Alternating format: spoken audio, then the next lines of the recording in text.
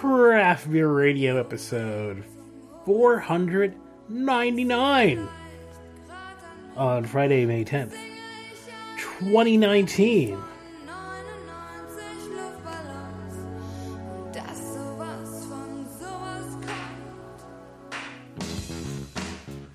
Welcome to Craft Beer Radio, the internet's longest running beer podcast. I'm Jeff Bear. I'm Greg Weiss. And tonight we are having a show, number 499. That's kind of cool. You said it's a prime number. It's a prime number. It's the last prime number before 500, because there's only one more. It's the last whole number before 500 as well. I celebrate whole numbers, so every number is special to me. Well, there you go. There are not that many whole numbers compared to the... Exactly. When you find yourself with a whole number, you're pretty rarefied air. So we actually went out to grab some stuff because the fridge was empty. Yeah, I thought I had like one more show's worth of beers, because Greg asked me today, he's like, do you have beers in the fridge? I'm like, let me think. Like, yeah, I got beers in the fridge. Greg got here, and Allie had a soccer game after work, so I've been in the house for like 25 minutes by the time Greg got here, and Greg's like, there's one beer. And maybe we could have like cherry picked like one or two of Heather Stouts or something, but wasn't enough to really do a show. So this is not a craft beer technically, because this is owned 10 Barrel, which is owned by Anheuser-Busch. No independent label on this can. But go ahead. Oh, I was going to say it's, their Crush, which is their sour beer line. And this is one of my favorite fruit flavors in a beer. Cucumber sour. I love a well-done cucumber flavoring in a beer. We had their Raspberry Crush before, and it was really, really good. This won 2014 GABF Gold Medal. What do we have? 5% alcohol by volume, 4 IBU. And the aroma is chock full of cucumbers and a little tanginess. The cucumber aroma, how do you decompose a cucumber? I don't know. There's a little florally thing in there. It's a melon. So it has like something that's sort of reminiscent of watermelon a bit. Something that's like a little, I would say a little florally, a little minty, but not really, but adjacent. Mint adjacent.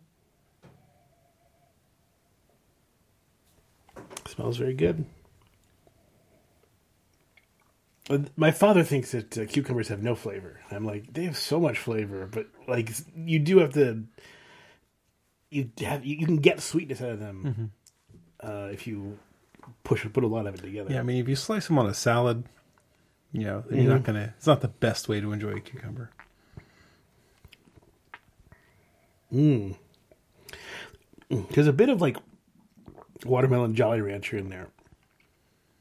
Like it just, not the fake watermelon flavor, but like that kind of. Yeah. The tartness on this is pretty significant. And you went with watermelon Jolly Rancher. I would say, the cucumber flavor is really potent too. Yeah. You get a bunch of both. It was almost like a Sour Patch Kid type flavor too, right? Getting some of those, the acidity and then, some of the fruity flavors off of the candy. It's really well done. The fruit, the cucumber is loud. The tartness is there. Not super tart, but tart enough. Crisp and clean. I think the tartness actually accentuates the sweetness from the cucumber. So like at the end, you're getting this kind of thing that reminds you of that candy. Yeah. Like a watermelon, like Jolly Rancher or something like that. Not watermelon, but actually like a cucumber. Like if they made a cucumber Jolly Rancher. I know that some places, like hotels, will have cucumber water and things like that. Yeah. It can be very refreshing. I've been making a lot of water infusions at work because at the main office in Redmond, they always have several infused waters. So like pineapple sage, I've been drinking a lot of. But I've also done, cucumber mint, and a couple weeks ago I did cucumber mango. There's not a whole lot to say about this other than it's really good. I think that it's very tasty. the name Crush suits it because it's crushable. You could drink this down real quickly. I mean, I like the sour level on this. I'm surprised that it's such a high sour level on this beer. I think that, to me, it would kind of keep it from being so crushable. I don't know. To me, it's going away quickly, so I guess that's one piece of evidence. To me, the sour level is kind of on the level of, maybe it's a little bit stronger, but it's on the level of something like Gatorade, where there's a bit of like a tanginess, but it implores you to drink more. I haven't had Gatorade in a while, so this is like I this disagree. is me. I disagree. I like the beer though. I love how bold and bright the cucumber is. Yeah, they managed to get so much good flavor out of that. Really delicious. Yum. Good way to start. Even if it's not craft. It's craft to us, damn it. All right, so the show is 6 minutes old, and we haven't done a hazy beer yet, hazy IPA yet. So, well, let's remedy that. Yes. Our next beer comes from Southern Tier. This is their Lake Shore Fog, 6.5% alcohol by volume. They say they use absurd amounts of hop, dry hopped on 4 different days. Mosaic, Citra, and Amarillo. So you might remember a few years ago, right? Southern Tier kind of merged with Victory, right? So they can consolidate like their accounting and stuff like that, and maybe share some capacity and brew the beers elsewhere. I'm not sure if they have actually done that. We've had another interesting merger happen just this week. Yeah, it came. I had no idea that there was even like talk of this. But two breweries that were around way back when we started and were making good stuff way back then, Boston Beer and Dogfish Head. Yeah, the second largest and the 14th largest craft brewery merging. They've signed the stuff to merge, yeah. It's an interesting play. With the way the market is and everyone's looking for the shiny new thing, two breweries that brew beers your dad drinks merging, and not my dad. I'm talking about the 21-year-olds who are coming online now. The beers their dads drink, me basically. Yeah, merging. I mean, you'll get some efficiencies there. Yeah, I mean, I think probably the thinking was that they're kind of in the same market, and instead of cannibalizing each other, let's work together. They're still going to be fighting for shelf space. Well, they're still fighting for shelf space, but they won't be fighting with each other for shelf space, at the very least. Why not? Because selling one is fine if they don't sell the other, because they're selling kind of the same pot. I guess. So yeah, it's interesting. I mean, I could have seen like Dogfish Head like maybe they needed more capital or something. But I mean, I could have seen like them buying a new upstart or something like that. Yeah. Making like all the hot hazies or something, kind of revitalizing their brand. But they are two of the more, I think, experimental breweries, right? That play around and do more stuff. You don't hear about it. Sam as Adams much has cut back. Sam It seems like they've cut back Mm-hmm. a lot. Boston Beer's cut back a lot. I mean, 5 years ago, I think maybe a little bit longer than that, it seemed like they were doing like 40 off-brand, 40 brands a year type thing. Like we couldn't even keep up with all the beers they were putting out, and we were congratulating them for it. Yeah, it seems like that is really their kind of focus has changed. So I wonder if then Dogfish Head becomes the avenue for the creative stuff, and Boston Beer just optimizes lager. Not only that, but also others. their cider business, and Yeah, it could be. It could be that Boston Beer doesn't have to make New England IPA anymore. But I mean, I think that if you have Dogfish Head as sort of the off-centered ales for off-centered people, right? That was that's Yeah, their I wonder if stuff. that's still their slogan. I haven't noticed it in a while. On this beer, did you notice spearmint? I could be convinced there's spearmint in the aroma. It's you get this big hoppy.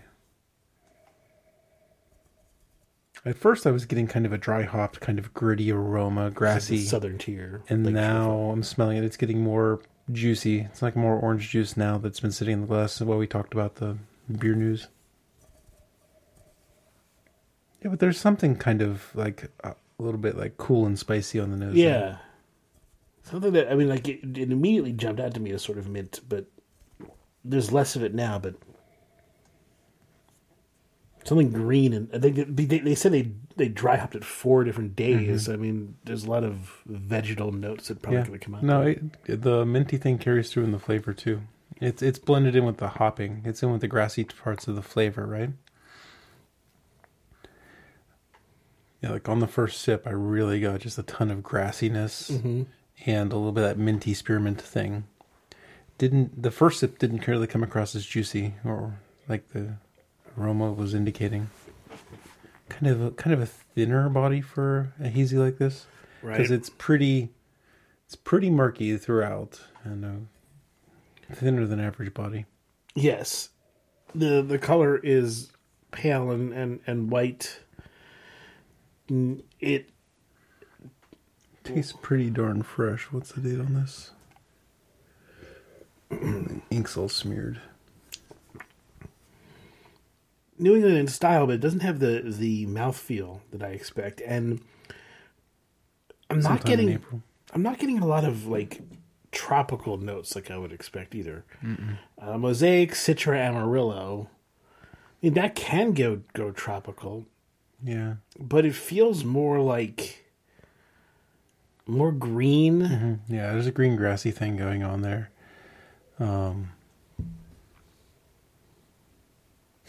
Reminds me of like a brush hog, like cutting through a field. Yeah. It's interesting because if I allow myself to sort of travel to lakeshore fog, so like a cool spring day, morning dew, and maybe you can get some kind of thing coming there that if there was a fresh aroma, but instead of tropical, you get this kind of freshy, greeny thing. But in some sense, I can feel where they're going with the name then, but I don't know whether that actually makes it a decent beer that I'm so much enjoying. Yeah, I mean, they're on a lake in New York, right? So I just think that they wanted to come up with a good name for a hazy. And I don't really see much. I mean, poeticism. I'm trying to find something to tie this together because I'm not getting what I would have expected. Yeah, the bitterness is kind of starting to build on the high side. Doesn't quite have that kind of creamsicle-y thing that is common in these beers. Yeah, I'm getting more. When they talk about tropical citrus and stone fruit, I'm just not getting those notes really. I'm getting more green, minty, slightly basil notes.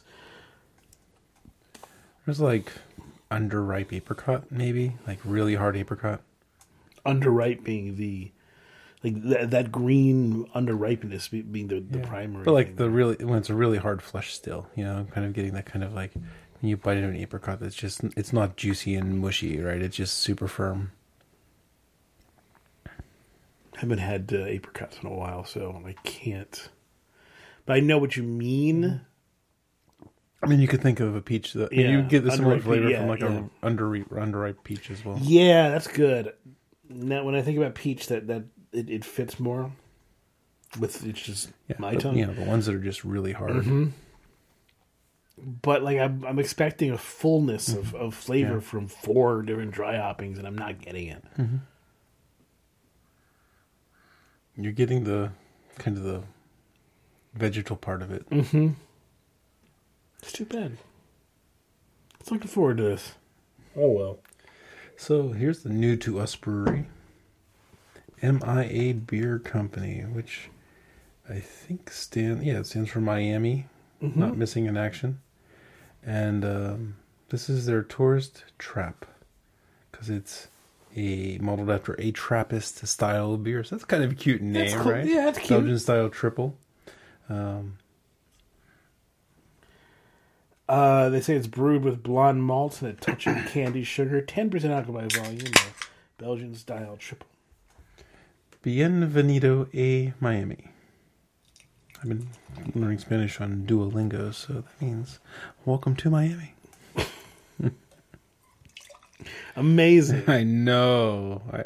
It was funny the other day. I was sitting at the table and I had some hardwood floor polish stuff on the table, and I was reading the Spanish directions. Like, just Hey, yeah. Yep. That's how you learn. Yep. Okay, so you can hear the carbonation on this. So this is probably my first canned triple. Possibly.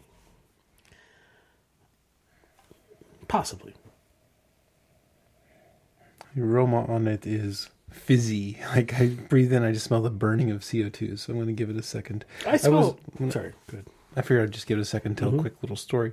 When I was at the beer store on Tuesday, I noticed that, and I think this is new, correct me if I'm wrong, but, New Belgium Brewing Company has Fat Tire.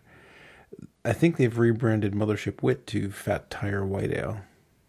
So they have new labeling on their cases and 6-packs. And they still have their other beers, like they're not all like Fat Tires. It's not like how when Stone did the Arrogant Bastard Brewing Company, right? Yeah. Are they still doing that? I have no idea. I'm not sure. But yeah, I don't care, really. It seems like Fat Tire rebranded their wit beer, which I'm pretty sure was Mothership, to Fat Tire White Ale. Let's see. New Belgium. Now that Peter's gone, they can do. Yeah. Oh, God, I got to enter it. Let's see. 1990, or this 42. 1954. 1942. All right. Beer. Yeah, there's Fat Tire Amber Ale and Fat Tire Belgian White. I don't see Mothership Wit on here. Maybe it's a different wit beer, but it would make sense. I mean, it just seems like it's interesting that they decided to make the white beer. Maybe they felt they could compete with Blue Moon and Shock Top better with Fat Tire Belgian White. I mean, that seems like a good idea, right? Interesting, because they say, okay, it's weird to not talk about the beers in front of us, but it's an interesting side note. 25 years ago, we started bringing Fat Tire Belgian style ale. It became an iconic beer and a symbol, blah, blah, blah. Now, for the first time, we're adding a new beer to the Fat Tire family, Fat Tire Belgian White. Taking inspiration from our decades of blah, blah, blah. It's made of Seville oranges and Indian coriander. Their marketing speak's not going to say that they rebranded Mothership, right? It's just not going to say that. So it may or may not be the same beer as Mothership. But, I mean, I guess it's a good move if you're trying to compete with Blue Moon. I guess. I mean, because everyone, has heard of Fat Tire. Yeah. Instead of New Belgium Mothership, right. That's a marketing change I could probably get behind. How else are you going to crack the big wit beer,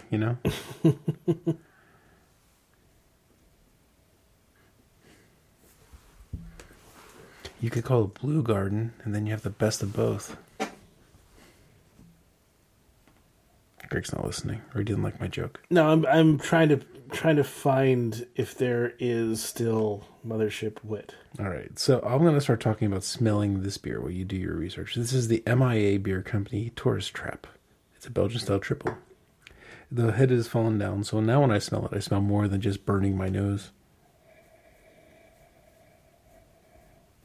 I'm getting two things. I'm getting kind of a circus peanutty thing, but it's a little more graham crackery, and then I'm getting this interesting spice that's kind of cardamom-y.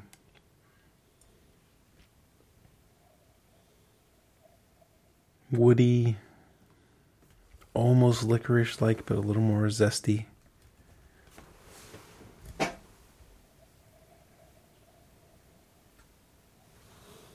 And the aroma's changed. I mean, now I'm smelling kind of the, like, high alcohol, but like maltiness. Like, so you're getting this kind of saturated malt. It's kind of, like, that graham cracker kind of comes through again, but it's more, because triples typically have candy sugar in it, so they have kind of this light body, sweet malt kind of flavor to it. And I'm trying to figure out how to put better words. That maybe honey-like.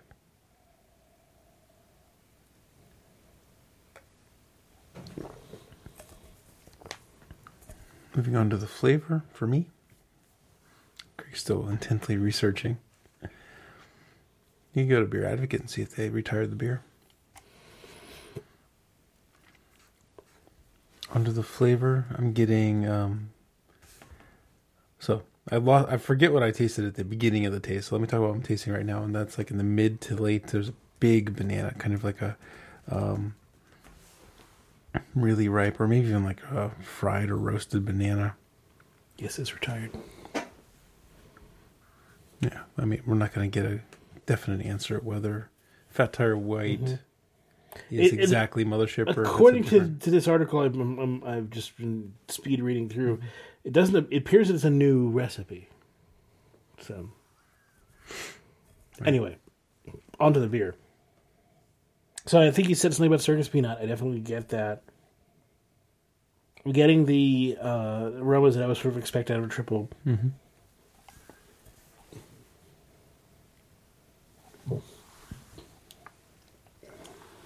Mm-hmm. Anyway, go on. Continue. Okay. So it has a decent body to it. The can doesn't have quite the same high level of carbonation that you expect from a Belgian triple. At least I'm blaming it on the can. I could be wrong. Belgian triples, excuse me. I guess it is gassy. I'm burping already. Ones from Belgium, and like other places, they use like a thicker glass so you can have a higher carbonation. Mm-hmm. And a Belgian triple really should have almost like a champagne. It came out with a lot of, remember I put it up to the mic and it came out with a lot. It should have like a champagne-like carbonation in a lot of cases. And, it'd be interesting to me whether, a can hold back that much gas. There's a deeper sort of maltiness here than I usually get out of a triple. It feels more... it feels almost a little more chocolatey. Really? I mean, I was getting like maybe a little more graham cracker or maybe a little more honey, but... That works too. For some reason, my mind went to chocolate. It's not like... Maybe white chocolate. I don't know. Is it because of the spice that's in there? There's almost like a cardamom or something in there. Could be. And maybe that's kind of making you think like a Mexican chocolate or something like that, right? When you look for the spice, you can taste it. But if you're not looking for it, you might not find it. It gives it a nice little facet to the beer where you can kind of taste that. And like, we're talking about whip beers over here with the Fat Tire stuff. Yeah. But it's kind of palate drifting me into looking for those kinds of analogs. And while the malt, like, it's not wheat, it's not, the body is completely different. I am tasting, and this could be esters from the fermentation, but I'm tasting something that's kind of like really like cardamom, and I like that essence in there. What's interesting to me is also it feels like the hops are slightly more assertive than they would be normally. Just a bit. It's more of a spicy note than like, I'm getting hops. But there's something about it that feels more like more of a sort of... I mean, this is probably one of the freshest triples we've ever had, too. It was canned, the beginning of March. But, I mean, a lot of triples, you really don't pay attention to age, right? Because those beers have legs. The first thing that I noticed, like I said, was that it was maltier than normal. Mm-hmm. And that felt like it was off to me. But the more I drink, the more I actually enjoy that. The more that feels like a good choice. Mm-hmm. Because it because triples usually, I do like triples. And triples have that weird thing to me where I feel sometimes, or I used to. Now I'm more excited about them than I used to. But it used to be like, triple, I don't know. And then I remember then that. when I would taste it, I would really, really like it. So I remember way back, and I haven't had this beer in 10 years, right? But Westmalle, right? The Westmalle triple. I remember that one having more meat to it. And this one's kind of along those lines. And I remember liking the Westmalle because it was not thin and fizzy and bubbly and sweet. It had more malt to it. Yeah. I'm digging what's happening here. I like the Belgian style triple out of Miami. Yeah. In a can. And you're liking it. That's pretty I well. like the, well, I mean, I'm just saying. I'm just pointing out that, like, Yeah. from the least expected corner of the globe, we're having it like an awesome triple. the beauty of the beer industry now is that why wouldn't you? I mean, that's not all that surprising to me because there's great brewers everywhere now making great beer. A triple out of Miami that's not too much of a shocker to me. I mean, 10 years ago that would have been like what, but now it's like okay. A triple in a can. Now you're like, why is there only one? Yeah, but this is. I guess the shocker is they managed to distribute a triple far from Say House of a Thousand Beers had like 4 beers from this brewery. I didn't want to buy a bunch of them in case it was a stinker, but we'll have to go back and try some more MIA. yeah, but yeah, this is a really nice take on a triple that I'm enjoying a lot. And I like the variation in the style because it gives me something that I enjoy, but also a different take on it, which is that much more enjoyable. It's good stuff. Yeah. Is it the deepest thing in the world in terms of like complexity? No, but the unique takes are enough to boost it in my mind.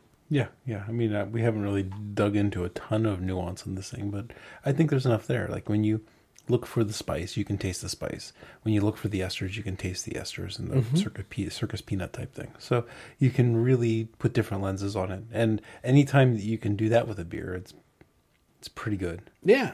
And in part of the whole show bias, right, where there's been times where we've had beers on the show that are like, meh. And I put a stopper in it. I drink it a couple days later, and I really enjoy it when I'm not in this analytical mode. So we're pretty tough on beers in this mode here. Speaking of a wedding, triple's a traditional wedding beer, right? So this would be good at a wedding. Yeah, for sure. I brewed one for my wedding. Got a wedding coming up in 2 weeks. Oh yeah, just got my suit all ready. Okay. Gotta go down. Nick, our friend Nick. Is in 2 weeks? Yeah. Cool. Out in Philly? Here? Out in New Jersey. In Atlantic City. It's a small thing. Okay, so. right. They're going to have a bigger one later. Okay. But this is the small thing that they're doing now for various different reasons. So you picked this one out. I probably would have passed this by, but this caught your eye. This is the Innocent Gun Kindred Spirits. This one is the stout matured in Irish whiskey barrels. That's what caught my eye. Is both this and the other one that we got, which was an IPA, were both barrel aged. And also, I figured you and the Irish whiskey stuff. I don't necessarily care for Irish whiskeys, but okay. Oh, you like some more like Scotch. Yeah. But I also never really tried to explore them. It's just the occasions I've had Irish whiskeys, I've been like, eh. But who knows? We'll see. We'll see if this gives us anything good to go. Innocent Gun, 6.1% alcohol by volume, 40 IBU. Established 2003. I would have guessed Innocent Gun was like established in like 1603 or something. I guess I'm wrong.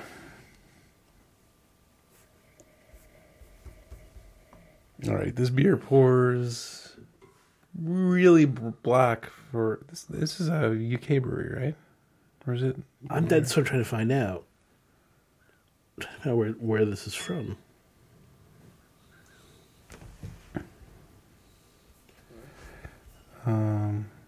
Our Story. That will tell me, probably, the link on their website that says Our Story. Imported in the United States. Missing down Perth. Perth? Perth. It says craft beer made in Scotland, so... Okay. Well, it says PE. Yeah, I don't see the country, but okay, so Scottish. Okay. Our smooth Scottish stout meets carefully selected Irish whiskey barrels in our unique aging process to create flavor-packed beer with notes of blah, blah, blah. Mm-hmm.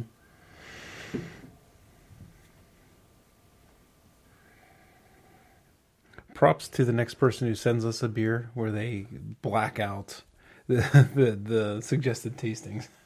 It smells a little infected. That could be the barrel. That could be the barrel. Yeah, I don't necessarily. It's not like the kind of See if it smells exactly like mine. yeah. No, so I'm smelling. I mean, that kind of smells like Irish whiskey and oak to me. Okay.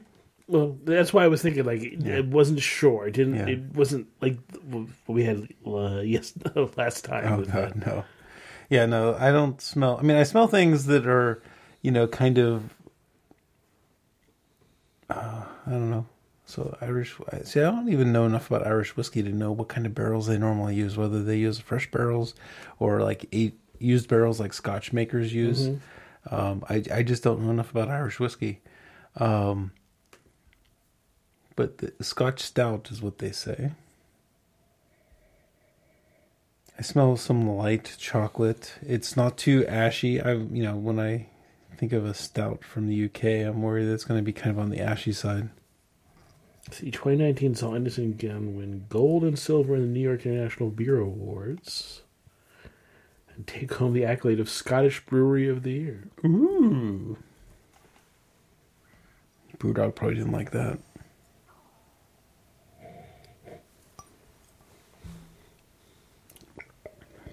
I'm going to jump onto the flavor because the nose is kind of... Okay, so the stout comes across as a nice, dry, almost like an export stout. It's kind of... has good chocolate to it. It's not quite as boozy as an export, but it doesn't have like a sweetness to it. It's very, very dry, roasty. It's not ashy, which I really like how that's coming across. Yeah, there's a bit of oakiness. They mention on the bottle coffee and chocolate and vanilla, and those are all there. Coffee's in there.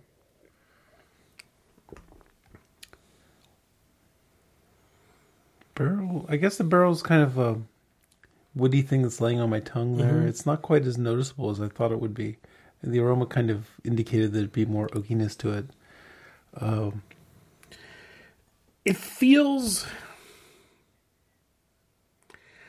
okay. Here, this may be. I'm not quite sure exactly how to put this because I don't want to denigrate the thing too much. I feel like there's something.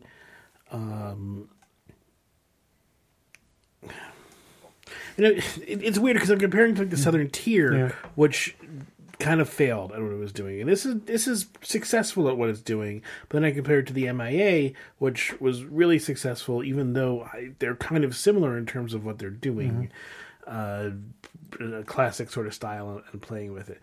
What I was going to say was this reminds me a bit of Rogue, and Rogue always gives you that sort of 8 out of 10, or 7 or 8 out of 10. It never really does more, but this feels like it's doing more than that. But not huge. I'm looking for more complexity here, and I'm not getting it. Is I guess what I'm trying to get at. Yeah, no, I don't think I'm going to get a ton of complexity out of this. To me, it's coming across like an export stout, a pretty good export stout. I think there's a top end on many. Like there's like what you expect of an export stout, and there's maybe a couple that are like transcendental, like amazing out there, right? This one's not crossing that threshold, so it's near the top of these kind of It's not sweet. It's dry. It's roasty. I mean, I think that the coffee and the other chocolatey flavors still coming through, as opposed to it turning ashy, is a testament to being a good export stout. Yes, it's like well muddled. Everything is well put together, but I think that the difference between this and the MIA is that the MIA, even though it was also, I mean, you know, similarly constructed and with a same kind of idea, there were points that sort of stuck out to me about the MIA, and there aren't points that are sticking out to me about this. The sip I just took was a lot more creamy. It was kind of like a Nitro Guinness type mouth, like feel on the tongue. It was almost milk stouty. I mean, so that was both very good things in that sip. But it just feels like there's a certain amount of playing safe, which is fine because there's nothing wrong with it, and it's better than a Rogue to me. You know, you keep every sip I take, I'm getting something new. Like I got a really good chocolate bite, almost like a milk, like a chocolate cocoa or a Yoo-hoo or something like that. That last sip.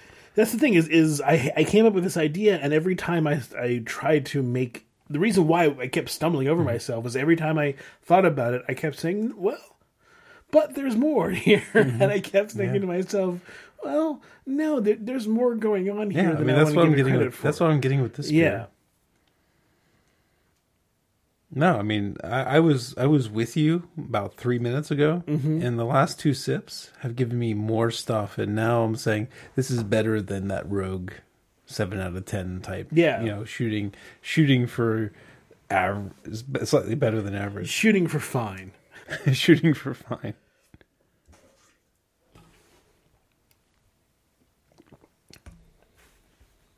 If you think that Rogue doesn't shoot for fine and you think they're awesome, send us an email. Beer at Craft Beer Radio. Ooh. Or you could just listen to this commercial, and when you want to shop for all the awesome stuff that you want to buy, because you're a slave to consumerism like all of us, you can go to craftbeerradio.com/Amazon. Craftbeerradio.com/Amazon. I said craftbeerradio.com/Amazon. What did you say? Craftbeerradio.com/Amazon. What happens when you go there, you might ask? It takes you to Amazon, but it tags in our little referral link. And so anything you buy after you're going to craftbeerradio.com/Amazon gives us referral credit and it helps support the show. These beers tonight, what I spent tonight, $90 on beer, not just the ones we're drinking tonight, but the next 3 weeks, the $90 or so I spent on beer is supported by people who go to craftbeerradio.com/Amazon. Thanks, everybody. Keep going there. Please.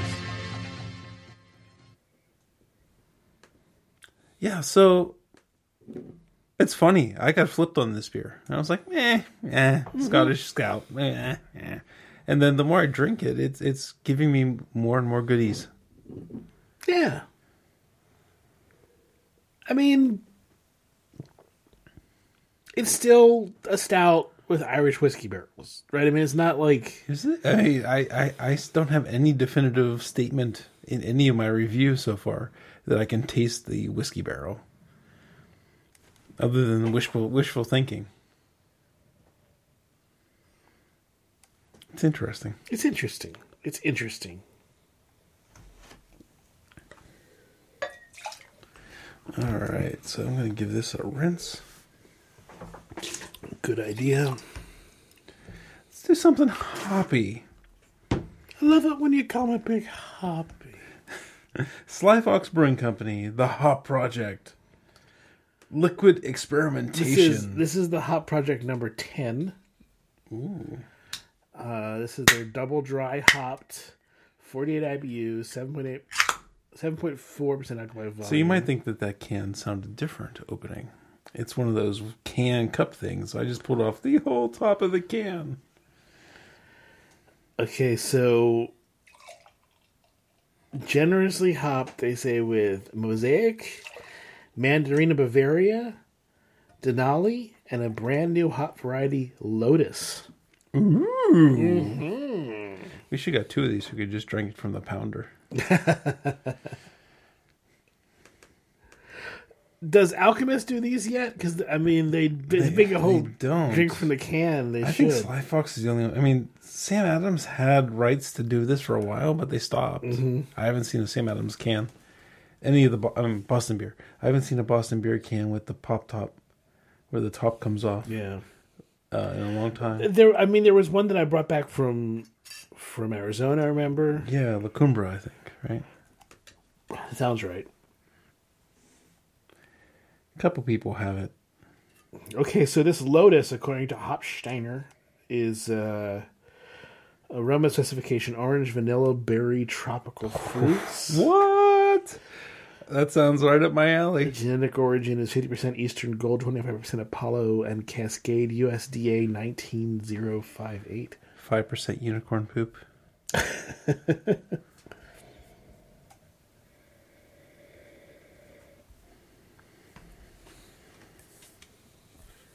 If you look at their aroma evaluation, it's spiking in the fruity. Yeah, it has a weird shape. What's the other spike? What's this one over here? Sugar-like. Sugar-like. That's interesting, right? Because we've always talked about man candy or orange slices or something, but and for people who haven't been listening for years, forever, man candy that was when you get this apparent sweetness from the hops, and this is the first time I've seen someone mention sugar-like, which is better than man candy. Yes. Well, there's a reason why some certain terms are retired. Yes.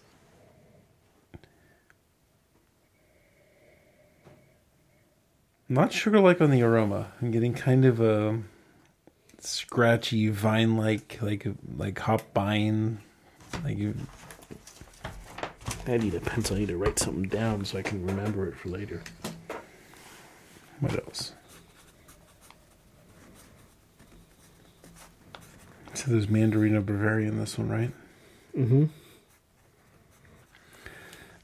I need to try like a single hop Mandarina Bavaria beer just to know what that is. It's in more and more beers, and like I haven't really zeroed in on what its characteristics are, and I'm guessing you're pulling it up so you can read it to me. I'll pull up the just what it says, but that doesn't give you an idea. It's sort of just. I mean, you know, we've had enough that I would hope that I would be able to have like a gut on what that provides, and I don't really yet.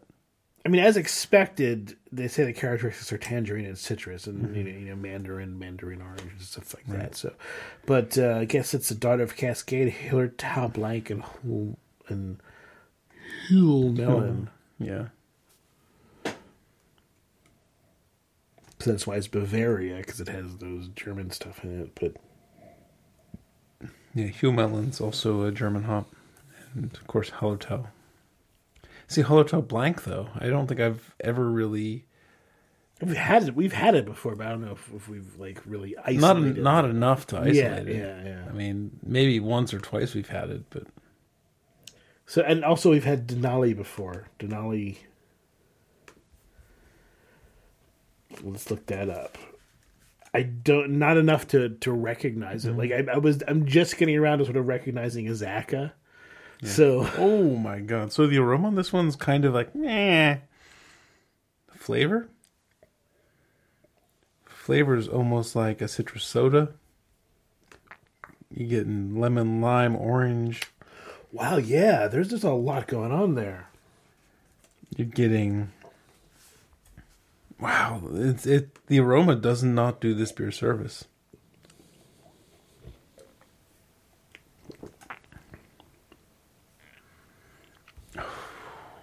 What is that? It's pithy. It's kind of... The bitterness is building. But in there, you're getting this kind of prickly carbonation of like a soda. Getting a little bit of lemon lime. You're getting big orange. You're getting a little bit of that sugar-like. You're getting a little bit of orange slices or something like that. The candy orange slices, right? Mm-hmm. Just a little bit. It's not too big in this one.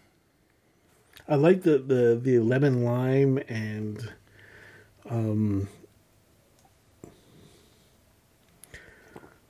A mix between orange and peach. What would that be? There's a peaches and cream thing in there. Mm-hmm. There's a berry thing in there. Ooh, yeah, there is. Mm-hmm. This beer has a story to tell. This beer has levels. There's a bit of a vanilla thing even. Mm-hmm. I mean, that's kind of in between the peaches and cream and the berries, right? There's a vanilla thing. Huh. Good job, Sly Fox. Yeah. Well, I mean, I love. I mean, this is the idea behind the Hop Project is just throw a bunch of different things, experiment. Yeah. I mean, obviously they only want to. So I think a beer like this, right? A beer like this, in an environment unlike this environment, like all that nuance is going to be lost. Yes, right? It's going to be just passed by. This beer is essentially perfect for our show because we're really going to analyze. It's perfect for if you want to do something like our show. This is going to be about analyzing it and trying to, taste new things. Yeah, you had this in a bar with a bunch of people hanging out and stuff. It will go down and you won't so much notice it. I mean, it'll be fine. It's good, but you're not going to be like, yeah, all those interesting little bits. Yeah. As I drink it, it's getting a little more bitter. Like the bitterness is building on it.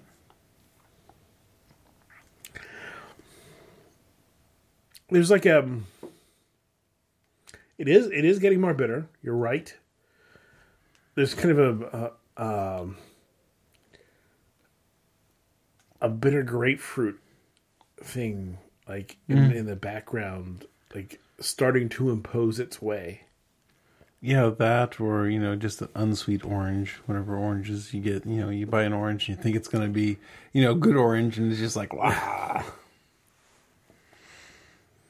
I miss blood oranges. They used to be in the market. Now they're not. Oh, really? Yeah, I can't find them. Even at the good Giant Eagle, nothing. Where have all the blood oranges gone? Where have all the blood oranges gone?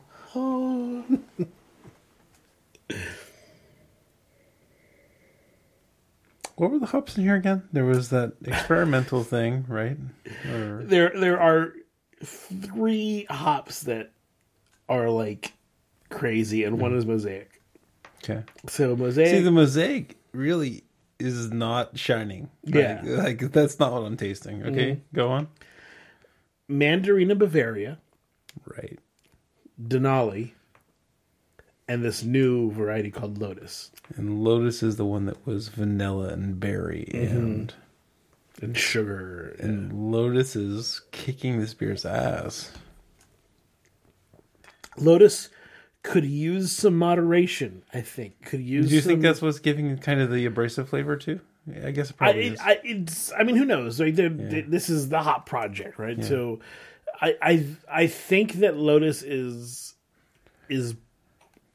being very playful here, because this is the one I haven't had, and there are things that I haven't had in here. Yeah, that's most of the hop flavoring that we're tasting is like, whoa, that's new.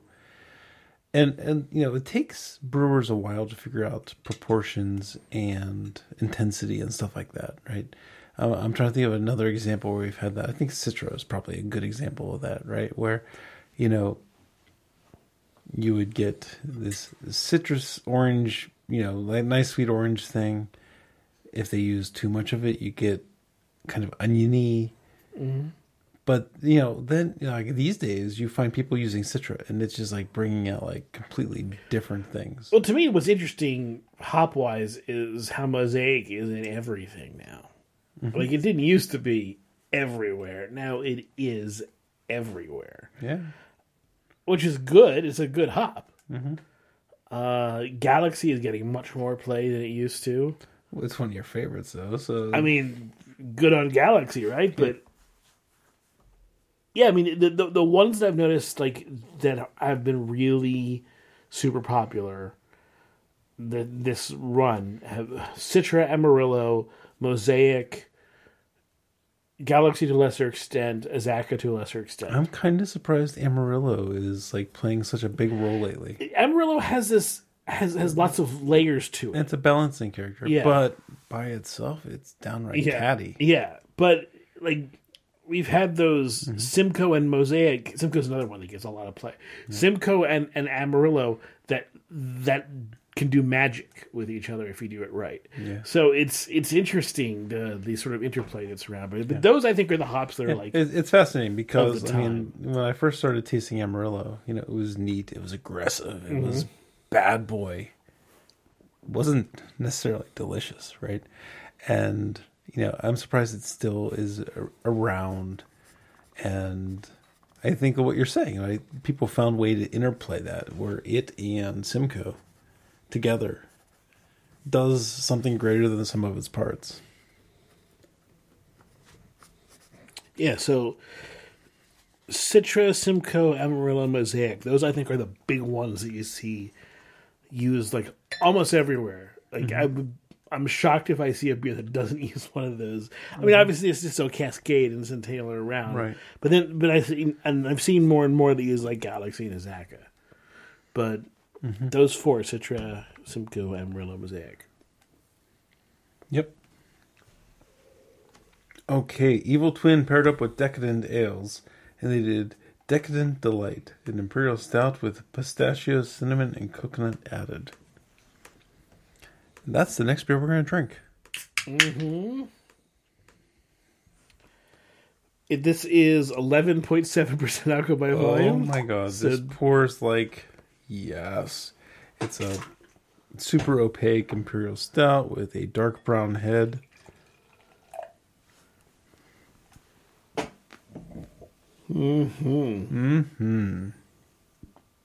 Yeah, It sucks up light like a black hole. Cinnamon's huge on the aroma. Kind of a Mexican chocolate type aroma. That's really all I smelled on the first sniff. pistachio, coconut, a touch of cinnamon, and they say a proprietary blend of sugars. Ooh. Yes. So a little bit of smell this and tell me there's just a touch of cinnamon. it smells stronger than it a touch. smells like a cinnamon challenge. No, it doesn't smell like that.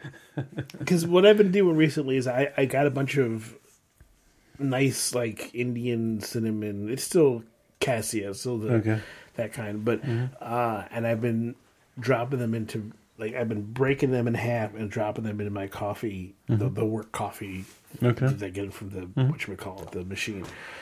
One of those machines, Keurig, right? That gives it a little bit extra dimension. Sure. But sometimes those things can be strong.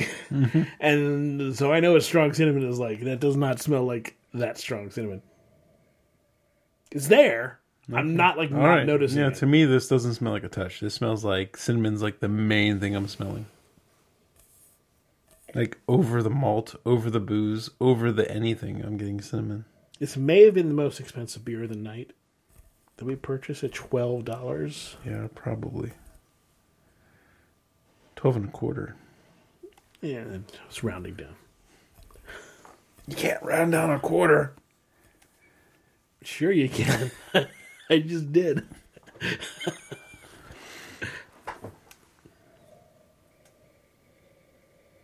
Yeah, Mexican chocolate is what I'm smelling. Yes, that's a good call. Because that's what I was picking. I'm thinking of those chocolates that come in the round cakes. So good. They're a little. They have a little bit of a grittiness to it, but that works. It doesn't feel like it should work because you're used to like Hershey and stuff like that. Yeah. When you get that, I don't even know what they're called, but those Mexican chocolates come in the round cakes. That's what I'm smelling. Yeah. Well, as soon as you said that, it was because I was thinking like there's something not quite here, and then when you pulled it out, I was like, oh, that matches perfectly, and it was like reminded me of those great Mexican chocolates I've had. I remember having a Chipotle one. Oh god, so good. Yeah, I've had a couple that have just been like, they're easy to get in Arizona. Although you can probably get them at craftbeerradio.com/Amazon. Okay, on to the flavor.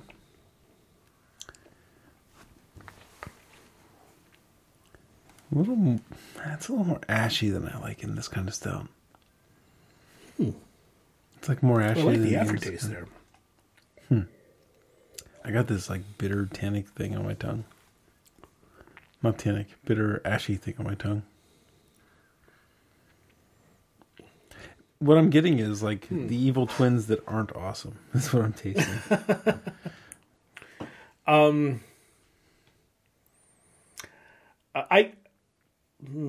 I really like this actually. Do you? Yes. I like the very first like 5 seconds of the sip. Actually, this is my fourth little sip, and this one, maybe it's a palate customization thing. I'm not getting that kind of ashy like part now. So that last sip was better. There's a dulce de leche thing in there, Oh, yeah. and then you end on this milk caramel. I'm trying to pull the pistachio note out. It's hard. The cinnamon is well done. I think it's a little prickly at front, and then it blends very well. About 3/4 of the way through the flavor, the cinnamon kind of blends in. The cinnamon's still winning, but I can taste a little bit like, dry roasted pistachio. Oh, coconut, of course. Yes, that makes sense. Think coconut. Okay, let me take another sip here.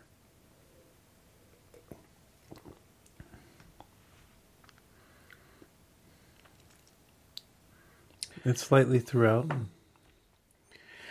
There was something there that I wasn't pulling, and it was the coconut. Okay. And when I thought about it, everything made a lot more sense.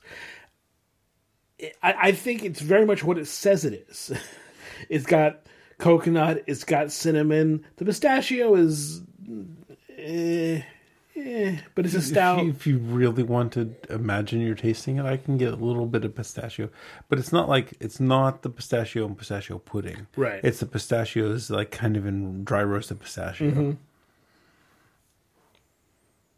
Yeah, it's more the roasty stuff from the pistachio than anything else. It's not like tiramisu or anything. But it's good. I'm really enjoying it, and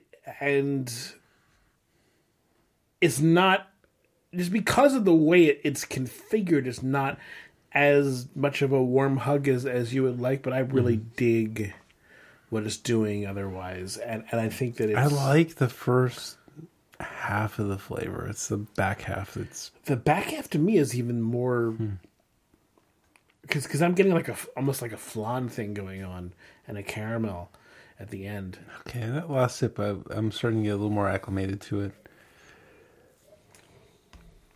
The evil twins that are just like abrasive stouts, like I can taste that in here. Like it's whatever. It's like whichever like even more Jesus is like not so well done. I really like what the cinnamon's doing in front. Remember last week with the other half with the kind of pop rocky thing. I like what the cinnamon is doing here in the front of the flavor to give that little bit of spiciness, that little bit of jolt. Okay. And then at the end, I'm getting kind of like this flan thing, and I'm thinking Mexican chocolate, and it's working. It's working for me, man. All right, let's move on to the ranking. I can go first. Mm-hmm. I'm going to put this Southern Tier, Lakeshore Fog, in last place, 6th place. For a hazy, it just didn't quite line up quite right. Very grassy, very, very grassy. Yeah. The dry hops was too much dry hop, and there was too much like vegetal behavior in there. Body was a little on the thin side. What else? I don't know. That's enough time spent on that. I'm going to put... This is where Greg and I are going to deviate, I think. No, I got to put the Innocent Gun in 5th place. I can do that. I thought it was a good export stout. But even though I have some complaints about this Evil Twin, that I think the beginning, like certain parts of the flavor are really good. that Mexican chocolate just it nails it. The coconut's a nice little accent to it. I'm going to put that in 4th place. Then let's see. I'm going to put the MIA Tourist Trap in 3rd place. That was a pretty cool Belgian-style triple. It had some neat flavors to it, a little bit cardamom, had kind of a honey graham crackery type malt. I will say that's the best Belgian triple I've ever had out of a can, or Miami. And possibly the first Belgian triple. Out of a can, or Miami, yes. I'm going to put the Sly Fox Hop Project in 2nd place. I thought it was pretty cool being able to pull out some of those more subtle flavors, the berries, the vanilla, things like that. The aroma was a little bit on the weak side, but the flavor was bringing it. And I'll put that 10 Barrel in 1st place. I told you at the beginning of the show, one of my favorite fruits in beer is cucumber. And that beer delivered. That cucumber was so bright and vibrant. The tartness, the sour was significant. I just thought that beer really crushed it tonight. It was very good. It's not going to be at 1st place for me. I agree with you in the last two. Southern Tier in last place, because it just felt like an afterthought version of a hazy. Mm-hmm. Like they did the work to make a hazy. They didn't like put flour in it or anything. But well, yeah, it tastes like something you'd expect from New Belgium or Sierra Nevada or something like that, right? Mm-hmm. Like not from Hudson Valley or Hitchhiker or Jones, or even some of the silver Epic. cut silver was single cut. Single cut. There were some. I was like, it was too green, right? There needed more of the fruitiness or something more to it, because even if you put those flavors into a regular IPA, that wouldn't have been great. It didn't work. Mm-hmm. Yeah. I appreciate the attempt, but I don't think it worked. In 5th place, the Innocent Gun, which was fine and had some interesting things happening to it, and was better than I initially gave it credit for. But I think the other ones really were better, and these next 4 kind of pushed themselves away from the rest of the pack. Surprisingly, I'm going to put a 10 Barrel in 4th place. Not because I didn't like it. I really did like it. But the other ones, to me, were just... They had more interesting things that I was more into today. But I could see myself crushing a 6-pack of that crush. So, I mean, that was really delicious. I wish I could have that just in the back of my fridge to grab sometimes, because that would be... Oh, man, cucumber's so good. Yeah. In 3rd place, I'm going to put the Evil Twin. This is very nice. I like it more than Jeff did. I think that it's got a lot going for it, and I taste all the stuff into it. It's not so much more than what it has, but what it has I like a lot. I'm going to put the MIA in 2nd place. I like this twist on a triple. I don't know if it's a twist, but giving it a bit of a more malty thing, and it works. But yeah, the Hop Project, in terms of what we do, this is a very good. Like, this is a thing that's made for our show in some sense. It's an experiment. Is it perfect? No. Is it interesting? Super interesting, and lots of stuff to explore, and that's just fun sometimes. To go in and explore and see what's there. So that's fine. Sounds good. Thanks everyone for listening to Craft Beer Radio. We really do appreciate it. You can email us beer@craftbeerradio.com. Craft Beer Radio is released under the Creative Commons license. You can visit craftbeerradio.com for more information. And go buy stuff at craftbeerradio.com/Amazon. Do it. Buy stuff. Do it.